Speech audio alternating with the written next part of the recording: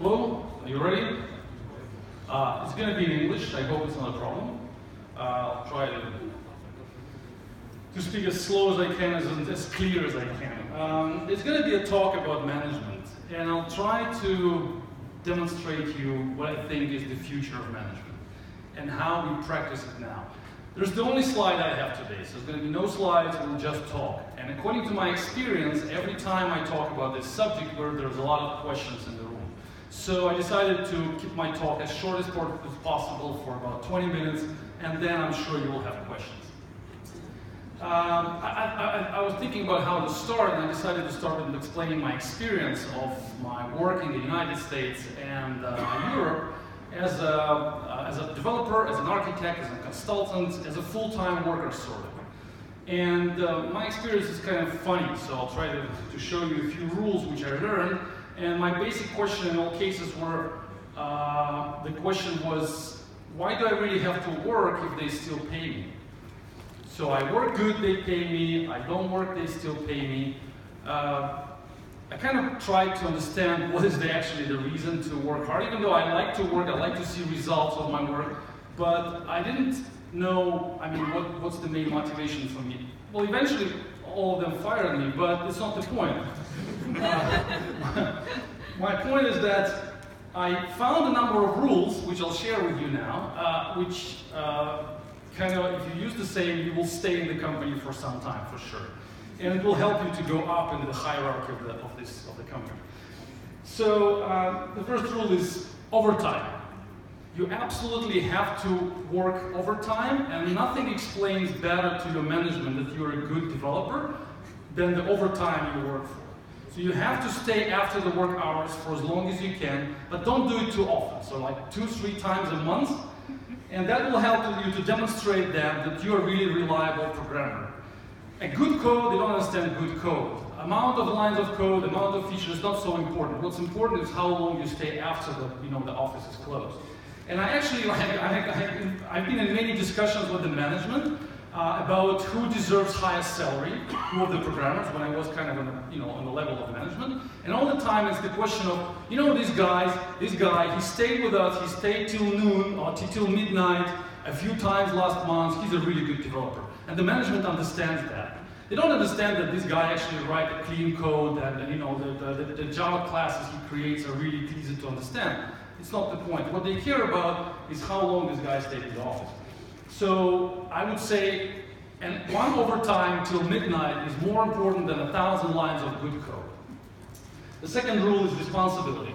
Don't take personal responsibility. So always stay in the team. Don't let them assign tasks personally to you. Always say we, don't say I. So this is our task, this is our project, this is our responsibility. Because if something fails, they will definitely blame you personally. But if something succeeds, it's going to be the team success. So don't take personal responsibility. That's important. And if they catch you doing that, say that, Agile says that. So the Agile says it's team responsibility, it's not personal responsibility. So you're going to be good. Next, don't criticize anything. Don't say bad things about the code somebody created. Don't say bad things about the architecture. You have to radiate love, appreciation, friendship, happiness. That's what will make you, a good developer. That's what will help you to go up in the hierarchy. Don't tell them that this code sucks and that code is wrong and that developer is creating this crap again and again. That will only help you to get rejected from the team. Like in that, popular, that's my point, don't be the guy who is fighting for the truth. It's like in this famous Russian mafia game, the more you talk, the more you're trying to find who's the mafia, the higher your chances to get kicked off. So don't do that in the team. Always, like everything you see around you, the architecture, the code, everything. Next, meetings. You absolutely have to be in all meetings you can be at. So this is very important. I would even say that the senior architect, senior developers, senior architects, they don't write code. They attend meetings. So if you want to be, the more well-paid, if you want to be higher, then you should attend more meetings and write less code. This is obvious. Even organize meetings if you can. Call people together, organize meetings, talk to them. This is how you be a good developer. That's what you are if you're a good art engineer. You have to do that. And actually, meetings is the only way management can understand that something is going on. They don't like people, sitting in front of the computers and doing something. They don't feel like what's going on, because who knows what they're doing. They want to see us sitting together in the room and talking about, of course, business, what else? So they want to see us talking. When the management is asking what the team is doing, then, okay, we're discussing something. That's great. The management is comfortable, relaxed. Okay, these guys are busy. So be the guy who's in that meeting. That's really important. The next, well, I have a friend who was, it's a funny story, I have a friend who was not really, he didn't like that meetings that much, stupid guy, so he really wanted to write code, but he was a consultant and he was paid by the hour, so he was in the office and he had to be in the office, and they paid him for the time he's in the office, doing something, writing code. And they were always bringing him to the meetings. And he was like, let me get out of that meetings, I don't know what they're for. So he created a software for an application for his smartphone, an app for his Android, which was showing the amount of money he's making while sitting in the meeting. So he was just starting an app and looking at it and like, okay, all right, I'll be here because the amount is coming up and up and up. So that kind of helped him to be in the meeting. Maybe you will need the same, just create something, but be in that meeting. Next, money. Don't talk about money ever. This is like a really wrong subject to touch. So don't mention money, don't mention your salary, don't try to discuss that, because this is what scares the management. The management gets scared if you talk too much about the money, because they keep our salaries secret, so we don't know how much each of us is making, and they need to keep it that way. Again, a funny story I had like a few years ago. It was a startup, and we didn't know what the salary were, everybody, so it was a secret. And then one day they were preparing for the investment or something, so the document with the salaries got leaked to the office, so we just saw this document. And then a few people were just coming to the management saying like, hey, I'm getting like 50% less than this guy sitting next to me. So what's wrong? It started, this whole conversation started. And the management was not sure what to do. It was a kind of scary situation because they were afraid of people could leave the company. So they blamed, guess who? The guy who leaked the document. So that was the guy who was guilty, the guy who actually, let this document be visible by programmers. So don't touch this subject, don't mention money at all, just keep it secret and you will be fine. That will increase your chances to stay longer in this team. And the last one, you have to express, you have to tell as much as you can about the corporate values. So you should work not for the code, you should not deliver the code, I would say, but you should care more about the corporate values. You should always discuss in all the technical meetings, you should always mention how big is going to be our company, how important it is for our customers. Always care about big values, not about this bloody Java code. That will also help you to be more appreciated. So you have to wear a t-shirt with the brand name, always. You have to have a cup, a mug with the brand. You have to be a part of the team. So I would say that writing good code, anybody can do. But be a good part of the team, a real member of the team, it's not so easy. So this is way more appreciated than you writing a good code. So be a team player. So that's it. So I guess you understood that I was joking, right? So all of these rules, they will help you to stay in the team, in the project, but they will ruin the project, of course. So this is not what the effective management is. And now I'll show you how we manage programmers in a completely different way. So this XDSD was created 6 years ago as an idea, as a methodology for management, and the core principle of that is basically one core principle is that everybody is paid for results. Not for the time, but for results. So all the programmers, designers, architects, everybody who is in the project, who is in the team, has to get money when the results are delivered. And there are a few, 5 things I would say, and then I will expect your questions. So I'm kind of close to the end. So first of all, the way we manage development, we write in Java. So I'm a Java developer as well, so I'm also taking part of our teams. First of all, we give personal micro tasks to programmers. So all of our programmers, including myself, we all get tasks personally assigned to us. And each task is really small, Usually it's less than an hour, like in size and in budget. And when the task is finished, at that moment of time, the developer gets money. So we're not paying salaries by the end of the month. We're not paying for the time spent in the office. We don't even have offices.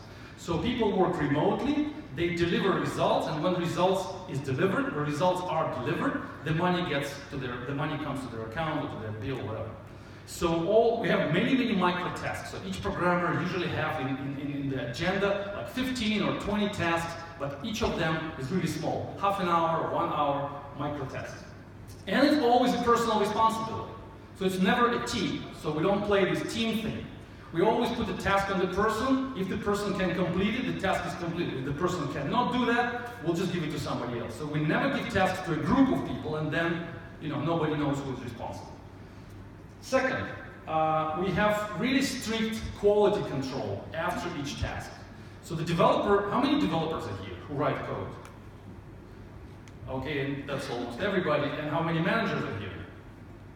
Okay, just about 15 people, that's good. So we have 3 levels of control after you or me, a developer, creates code. We work through GitHub. So the task comes to the developer, then some code has to be created in a pull request. The pull request comes to us back to the repository. And then, first of all, we do the mandatory code review. So there's one code reviewer who has to validate everything and say, I like it. And we pay that code reviewer. If the code reviewer says, no, I don't like this code, we still pay that person. If the code reviewer says, yes, I like that code, after a few comments, we still pay that person. So the code reviewer, in that case, doesn't care about what's going to be the outcome of this code. If you like it, if I'm the code reviewer, I have no incentive, I'm not motivated to say, yes, I like it, or no, I don't like it. I mean, in any case, I will get my money. So the code reviewer kind of objectively reviews the code and says yes or no. The second level is the architect of the project, does the second review, and says, I like it or no. And also we pay for this review. And then in step number 3, we have a merging server, which gets that code, merges together with the master branch, and pushes back. So like Nikolai was explaining yesterday, we have a strict control of the master branch, and master branch, nobody can push to the master branch. So only this machine, only this computer, can actually do the merge procedure. So there are 3 steps of quality control. 1 review, 2nd review, and then the automatic merge. So what my point is that it's really difficult for the developer to push the bad code into the master branch. And at the same time, we pay only when the code gets to the master branch. So it's a big conflict. I mean, you understand how we achieve quality. So there are no compromises. So there's no need to be, to be a friend in this environment, because when you review the code, you don't care about who the code belongs to. You just review objectively. You say yes or no, and it goes in.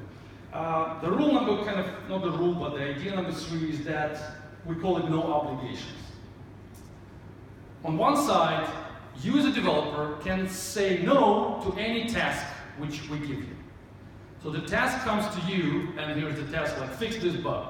If you don't feel like it, if you don't like that bug, if you don't want to work with it, you just say no.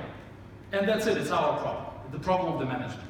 So the manager has to find somebody else and assign this task to somebody else. So programmers have no pressure, no overtime, none of these things I explained before. You just sit comfortably somewhere in Thailand, the tasks are coming to you, you just look at them and say, I don't like this one, I like that one. Usually people accept most of the tasks, but about 15–20% they reject because they just don't like the task description, they don't understand it, they don't feel like it's good enough, easy enough to implement. So we say no obligations means that we don't expect you to promise us anything. Just if you don't like it, don't accept it. But on the other side, we also don't promise you as a developer that if you don't complete it in some time, we give you some period of time. This is the task, you have to finish it in a certain amount of days. If you don't finish it, we have no, even if you tried, even if you wrote a lot of code, even if you submitted your pull request, but the time is over, we just say goodbye and we cancel everything, and we give it to somebody else. So you don't promise us anything, and we don't promise anything. So, like again, I'm saying, sometimes people try to complete the task, they spend some time, the task is small, like half an hour or 1 hour, the developer spends 3 hours, and then on 5 hours, and then it doesn't work, he can't just, or she cannot fix the bug, and then complains like, hey guys, it's already 5 days, and we're saying, sorry about that, stop it, we throw it away. So it's kind of a waste of time for the developer, but this is on both sides. Thing number 4, and then I have one more. No meetings. We have absolutely 0 meetings at all. So we never meet on, well, we don't have any office at all, so people don't sit together, that's first. But we don't see each other in Skype, we don't see each other in Slack, we don't communicate by the phone, we don't call each other. We even don't know how most of us look like. So we work right now with about 100 people. So in all these people we work for, I'll give you some numbers a bit later, but we work for at least 2 years with these guys. And we never talk on any media except GitHub. So all our conversations happen in GitHub tickets. So here's the task, there are comments, like in open source projects. You know how they work most. Here's the ticket, the comments, pull requests, discussions around code, everything happens there. So nowhere we have any informal communications. So we don't talk about weather and how was the movie yesterday, we don't have that stuff at all. So all our conversations stay strictly in the ticket, strictly attached to the specific task. No meetings where we discuss plans, agendas, problems, scrums, stand-ups, all of that. We don't have that at all. That should surprise you a little bit, I guess. And the last thing which I wanted to mention is that we randomly assign tasks to programmers, randomly. So we don't have this, we have this collective code ownership to the extreme case. So in our case, it's really collective ownership. So the entire team really owns the code, so you cannot say that this piece of code, this class, belongs to Jeff. Because Jeff created it, and don't touch it because it belongs to him. Only Jeff knows how it works. We always, when new tasks show up, when we have new bugs, new features, new ideas, new tasks, we select the person randomly through the pool of developers in the project. And usually it's about 15, 20 people in the project. So we just randomly select a person, give this is your task to fix. And sometimes people say, hey, I don't understand because it's Jeff code, because it's not created by me, so there's some complaints, but we resolve that. Well, we resolve that, and I'll explain you later how, but the idea is that we don't have anybody in the team who is a subject matter expert, so-called. So we are strongly against the subject matter experts.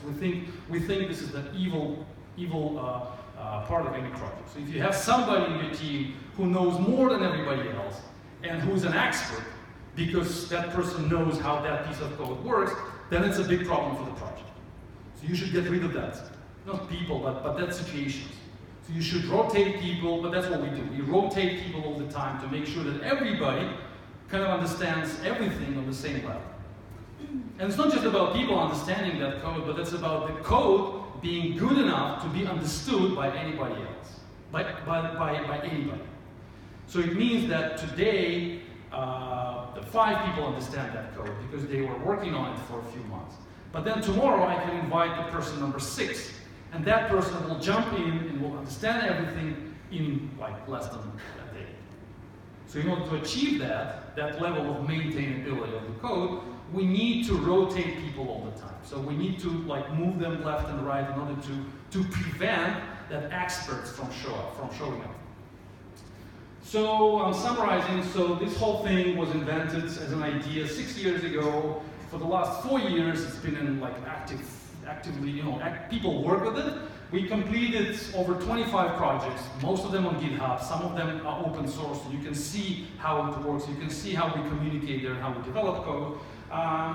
Over 200 developers were working with us. Right now, there are less than 50 actively working, about 100 in the pool, but overall, it's 200 people actually went through the system and learned how it works. And we wrote, to my estimate, about 300,000 lines of code, mostly Java. Like 80%, 90% of that code is Java. And it's back-end systems, so it's not easy. It's not systems which are easy to create. It's really complex systems, mostly for big data, for data analysis, for server-side data processing, that kind of thing. That's probably what I wanted to say. Now I think you have questions. Yeah. Thank you very much. You described this very interesting methodology, a very interesting approach, but you described only one side. So you communicate with developers, you assign tasks. But I would like to ask you about the other side. So someone should get those business goals from the stakeholders, or I don't know, people who just want this to be done. Someone has to create this whole story, split it into those micro tasks. Could you please expand on that part? Thank you. Yeah, sure. That's a good question. So, yeah, there are two situations basically, and the situation between them. The first is we have some clients, some of our clients are really smart, clients smart enough to understand how this whole system works, and they stay with us in GitHub, and they are able to explain what they want in GitHub tickets. So they are, after like a year of work with this model, clients, if they're technical enough, I'm not talking about clients who just say, hey, I need a new mobile app and this is my $15,000, just make it for me. I'm talking about clients who have technical people on their side, they're a technical team here, so they're both engineers. So they know how GitHub works, they understand that rules, and they jump into GitHub and they like that system as well. So they like to communicate with developers in an open way. So they create these requirements, they create bugs, tickets, everything. But there are some situations where customers are really like high level and they say, I don't care about your system, what your methodology, just give me the software. In that case, in our experience, it doesn't work that well. Like it's possible. In that case, we inject another person on the project who we call analyst, who is communicating with the customer by phone or whatever, and Skype, and talking the language of the customer, and then bring back requirements and post them on GitHub. So we have just an extra person who helps us to, but that situation is worse. So I think clients, if they really want to get the software done, not just spend their money, but actually get results, they need to understand how software is developed. This is the reality right now. Otherwise, it's just, just waste of money. We've seen so many projects like that. Here's my money, do it for me. No problem, we spend your money. But in the end, you get something which you didn't want, something which is not going to work for you. So I strongly believe that if the customer wants to get the results, the customer has to know the rules of how programmers communicate to each other and be part of the team. That's my answer. Thank you.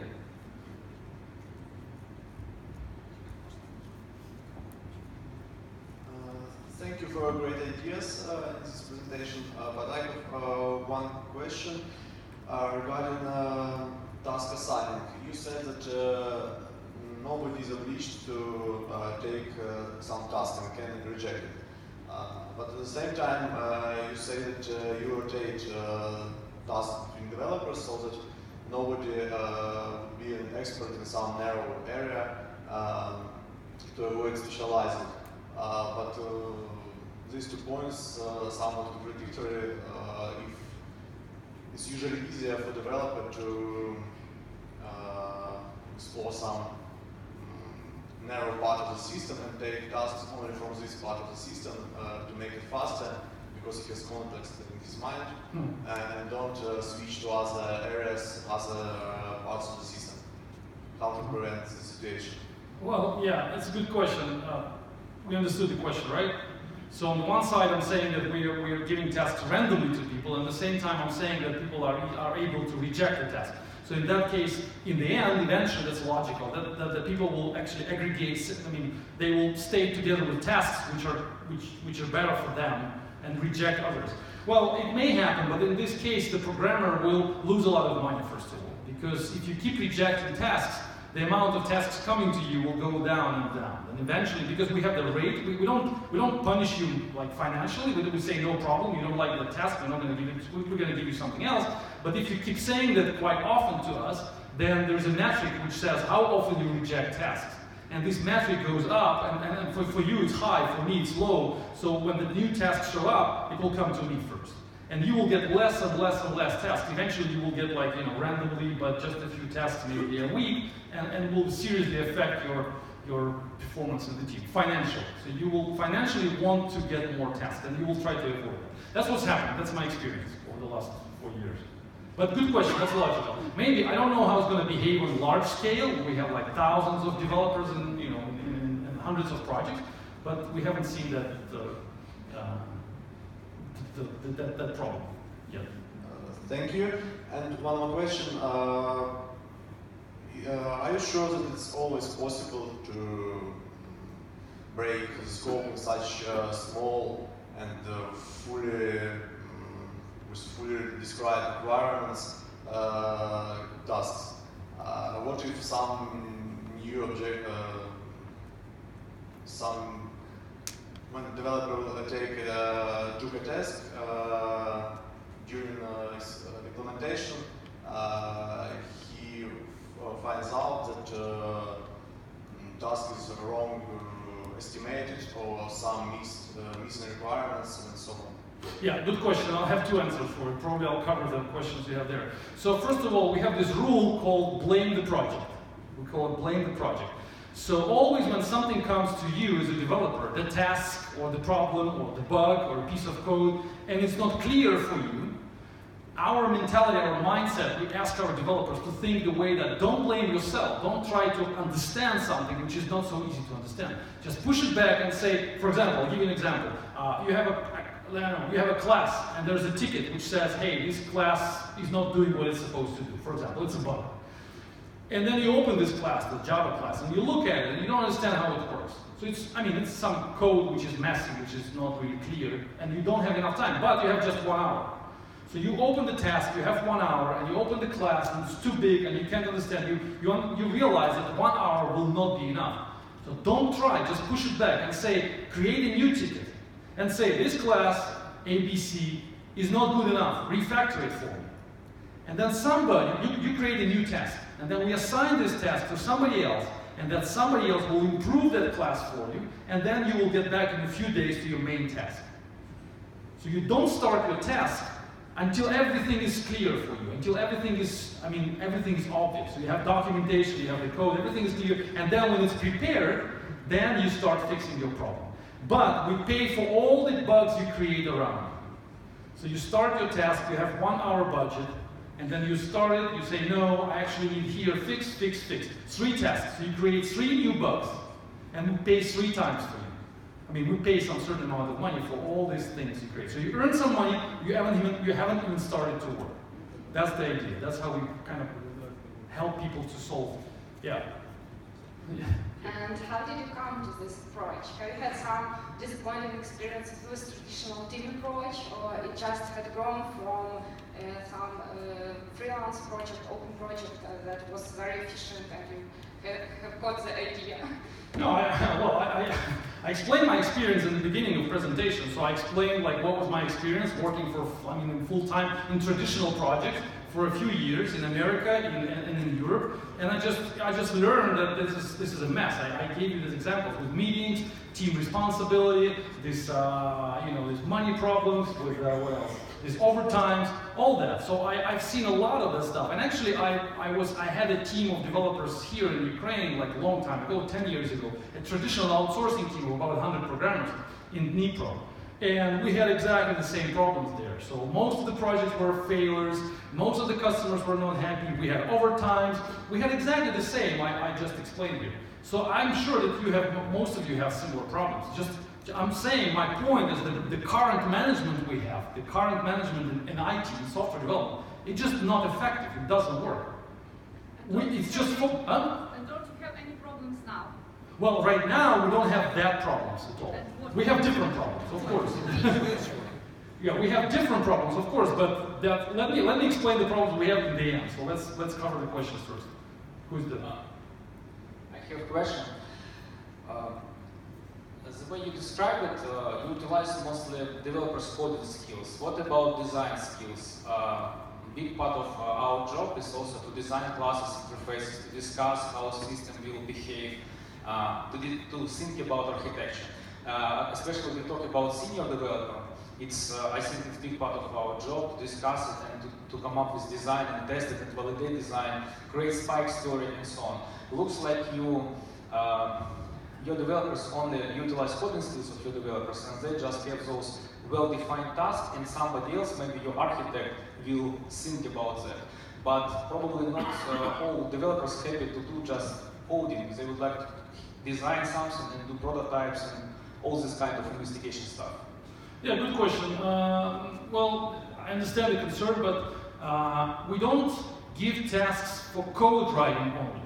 Some of our tests are for document writing, or analyzing architecture, or thinking about what's the right database to use, or thinking about what's the good approach to put this stuff on Docker, or what's the continuous delivery pipeline, or how to design continuous integration, how to configure continuous integration. So it's not about only coding. For example, there could be a task which will say, hey, right now our code is not automatically deployed to a production system. Fix it.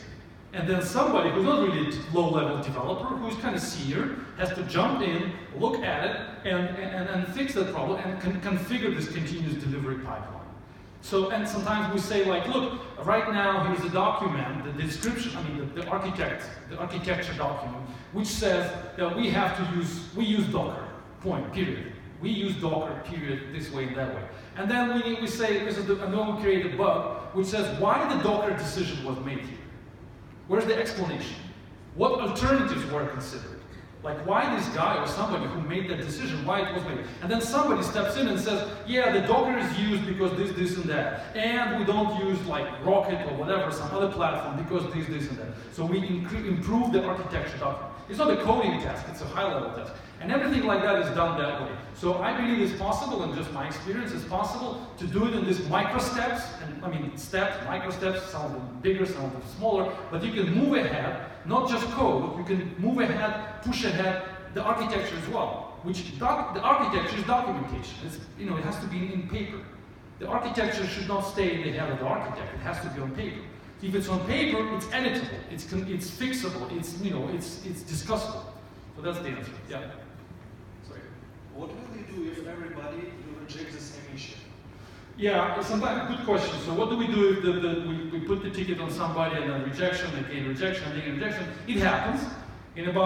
This is one of the problems. Somebody asked, like, what problems do we have? This is one of the problems that we have. So, and we had it and we solved it. So it happens sometimes when the task is too complex. For example, we ask, it doesn't matter. We put some really serious problem to the developer and he says, I don't want to deal with that. Just give me normal Java coding test. If it happens 1, 2, 3 times, and it happens about, less than 5% of our tasks, then we increase the budget. So we just put more money on the task. That's it. And I see you laughing, but what's wrong with that? This is the original budget was like 1 hour, and the rate of the developer is $40. So that it was $40 the budget of the task. And we say, okay, nobody wants to solve it for 40, for 35, for 37, because different rates. Okay, let's double it. Let's give 2 hours for $80. And it really fixes the problem. Some people say, I'm not going to do it for 2x, I'm going to do it for 3x, because it's so complex. And in that case, we consider, the management analyzes that. It doesn't happen often, so sometimes, like in a project, like once every 2-3 weeks. And then we say, okay, just multiply it by 3, and then the programmer picks it up and fixes it. So money solved that problem easily. And everybody sees that. What's interesting, everybody in the project can see that that guy gets 3 times more money for fixing that problem. It's not like this, I managed before, like the salary is not hidden. It's not hidden anymore. We all know these numbers. We all know that money is actually the instrument of motivating people. It's not like a traditional team. One guy gets X salary, another guy gets 2X salary, but they're completely equal contribution to the project. And nobody understands in the management what's the difference between these 2 programmers. Just this guy, wants 2X, and this guy wants X. That's it. In our case, it's not that's it. In our case, we know why we pay more to that person, because he actually is fixing that task. I think it's way more healthy for the team. Who's next? Yeah, hello, my name is Roman. Probably a couple questions. So first question is that you say people doesn't speak to each other. The colleagues do not know anything about each other, so you say this. Me, like a programmer, firstly, when I came to the project, there are a lot of developers here, they know what they're doing first week. We are setting the environment, we are reading documentation, and first of all, the most important, team lead games and helps. He explains how project. When you're saying, so you do not need anybody else to help you. I don't believe, actually. When this is complicated system, 50 modules, they are linked to each other. They work in complicated environment, Amazon system, cloud, and you say, first becoming guy said, started writing code. Man, this is not true. You need to have clear roadmap. You need to understand how this project works. You need to analyze a lot of information. And first line of code, if you be in good luck, you will write after 1 week. If you're really very smart, very clever guy. So it's my first question. You probably didn't tell us the full story, yeah? Yeah, I don't believe that you know the full story. The second question, you know, I like to write code. Really, I believe this is part of my life is code. When I write some code, and I run it locally, and the DevOps guy comes to me, he said, listen, it doesn't work in cloud. In a city, I take a city. Okay, it's your problem. But you told us that people don't speak to each other. My code works locally. It's okay. Yeah. What's the next? Yeah. So this is my question. Okay, I got it. Yeah, I have some answers. Yeah, absolutely. So it's a good point that in traditional projects, in all projects I've seen before, the programmer jumps in, the new developer, and it takes like sometimes a month, sometimes a week. It's like Ukrainian reality because we're really like tough here. But in Europe, it's more relaxed. It's about 2 months. So for 2 months, nobody's gonna touch you. For 2 months, you can do nothing. And if somebody comes to you and say, hey, can you implement that? You say, no, I'm still getting into it. I'm still, kind of learning the system. So nobody's gonna touch you for 2 months, maybe even 3 if you're smart enough. But then you will start actually writing some code. In Ukraine, it's like 1 week, because 1 week sounds crazy to me. In our case, it's literally half an hour. So you jump into the project, we give you, and it happens. I can show you real examples. You can see our projects on GitHub. The developer jumps in. Here's the task for you. Like I said before, and I have it in the article in my blog. Said it's called no school. It's not a school, and I explain what do I mean. So the developer jumps into the project.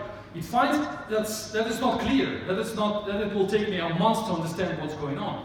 And this is the problem of a project, not a problem of a programmer. The project doesn't want you to learn something. It's not a school. We're not teaching you here. Our customer is not paying to make you smarter. It's not a school. This is not what the budget is for. We don't want to teach our programmers. We want our programmers to deliver code. If they can't deliver code, it's our fault. It means that the project, the artifacts, the code, the documentation is not clear enough. And that's what we are ready to pay for. And that's what the customer can invest money in. Because when we teach programmers and they spend 2 months, 3 months to learn that and then they quit, it's a waste of money. We just wasted 3 months of our budget. We just paid salary for 3 months and then this guy says, see you later, I'm going to go to another project and spend 3 months there. So it becomes a school. We just teach programmers. What's the point? Instead, we need to use that money in order to improve the code base. And then, eventually, we can remove all programmers, put new people in there, and they will next day understand what's going on and pick it up. That's what I said, we don't like subject matter experts. It's a big problem for all projects. We just found a way to solve it. And I'm telling you that it has to be solved. You cannot have experts in a project if you want your project to be, not you, the customer. If the customer wants the project to be successful and wants the project to be maintainable in the future, experts is the enemy. Experts are the enemy. So if you have experts in your team, if you have that people who learn a lot and they know a lot, it's a risk for you. Like imagine yourself paying money for all that. You pay money, you invest, people learn, and then people leave, and you lose everything. So what we do, we just say, hey, here's the task for you. If you don't understand how the code is organized, if you don't know how this cloud deployment is done, if you don't know how this DevOps works, it's quite complicated. Tell us about it. Tell us that the documentation is not complete, and we'll fix it. We'll spend money for that. We'll fix the documentation, and nobody else will ask the same question in the future. That's how open source projects are done. In open source projects, nobody's going to teach you how to use Docker. You just open the documentation. You see everything there. Because they spend money there. They spend money into improving documentation, into improving code base, into improving artifacts, not us. It's not a school. It's a project. We're doing business here. So that's our approach. So that's kind of an answer. Yeah. Thank you, Kospic. I have a few kind of related questions. So you mentioned that there is a deadline for each task, and if the developer cannot hit the deadline, the task is cancelled. Yeah. Who sets that initial deadline? Well, yeah, that's a question. Good question. We just give the same deadline for all tasks because they're micro tasks. So we don't have big tasks like deploy the system to the server and finish everything. We just have micro steps. So that's why we have many tasks. In some projects we have thousands of tasks, literally thousands. And because they're so small, usually we give 10 days for each task, 10 days. And in most cases, in 80% of tasks, they complete in 10 days, sometimes even less. So good developers, our statistics show that the good developers, they complete in 3.5 days, 3.5 days. From the moment I give you the task till the moment I pay you. So I give you the task, you understand what to do, you fix it, you send pull requests, there's code review, merging, everything, and then you get the payment. So 3.5 days, it's more or less what we have right now with good developers. Bad developers, they spend sometimes 15 days and they lose some tasks because they cannot, for example, they create something and send it for pull for the code review, and the code reviewer says, no, not really good, just redo it, and then the merge conflict, and then time, and then the weekend, and then boom, the task is gone. So, but we don't, like answering your questions, because there are many tasks, we work with big numbers. Because of that, we can manage them like numbers. So we don't have like critical tasks, so we need to. So another question in this case. So this approach requires some kind of really strong analyst or product owner to manage all their tasks. Well, we have project managers and we have software for that. Yes, and that's what we were, been developing for years. And with this like deadlines and possibility to cancel tasks. But developer don't want to take the task and so on and so forth. How you manage the risks with deadlines, delivery? Well, this is the second problem we have. So, so we are not fast right now. We are not, we are slower than if you put 3 developers in the room and then stay next to them and make them coffee. They will be faster, yes, than us. That's for sure. Because they will be in the same room, they will work overtime, they will wear t-shirts, everything will be fine, and they will be really faster. But in the long run, if you take like a year of work, and if you look at the quality of code we produce, and if you look at the maintainability of this code, if you look at the cost of all this development, we are 5 times better, according to our estimates. So, but on the short run, like I get your question, yes, we have a risk of losing some time and delivering something slower than a team who stay together. So if the customer says, I need it in 2 weeks, we just say, no, we can't do it. I mean, don't hire us, because we're not about that. We're not about fast delivery, we are about the right delivery. We deliver the code in the right way. That's what I think. But this is the problem we're thinking how to fix in the future. So this is what we're working on right now. But I think that problem is smaller than the problems the traditional teams have. Hello, thank you for your speech. I have a question. Does the developer care about the product? In general, could a developer be involved in how it works? So it's risk of outsource when you have a really good task with good explanation. But if I think it could be done another way. Or I think this product needs some little other things there. Could the developer create some or propose? Yeah. And I got it. I got the question. Yeah, the question is about creativity. So how do our developers actually contribute to the product big picture, or they just code writing monkeys? It depends on the developer. So we don't ask like in a traditional team. We all want our developers to be involved, to be part of the team. Like I said before, be team members and wear t-shirts. In our case, we don't care about that. If you don't want to care about the product, don't care. We don't expect you to love the product, to care, or even understand what the product is for. So you have your personal tasks, you have your individual responsibility. Here's the clear scope of what needs to be done. You do it in the right way. You write a clean Java code, a good code. You follow all the guidelines. You make sure it works, we pay you for that. And many people are like that. Many good developers, that's my experience over the 4 years, many developers just don't care about this marketing noise. They just don't want to know what this product is about. They don't believe in this product. They don't want to believe in this product because it's not their business. And I'm kind of one of them because I've seen so many failed products and so many failed projects that the next one comes to me, who cares? Just pay us for writing the clean code which will work. We kind of see that like 99 of the startups, they just fail. So you're probably one of them. So okay, we'll just write it for you, but don't expect us to be involved into your product thinking. That's part of it. That some developers are like that. But some developers really care about that.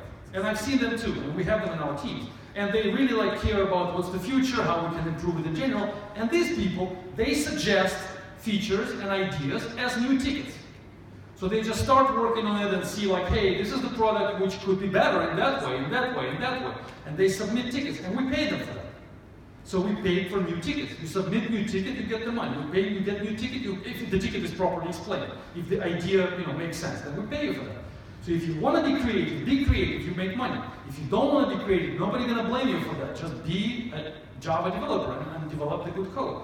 So we have two types of people.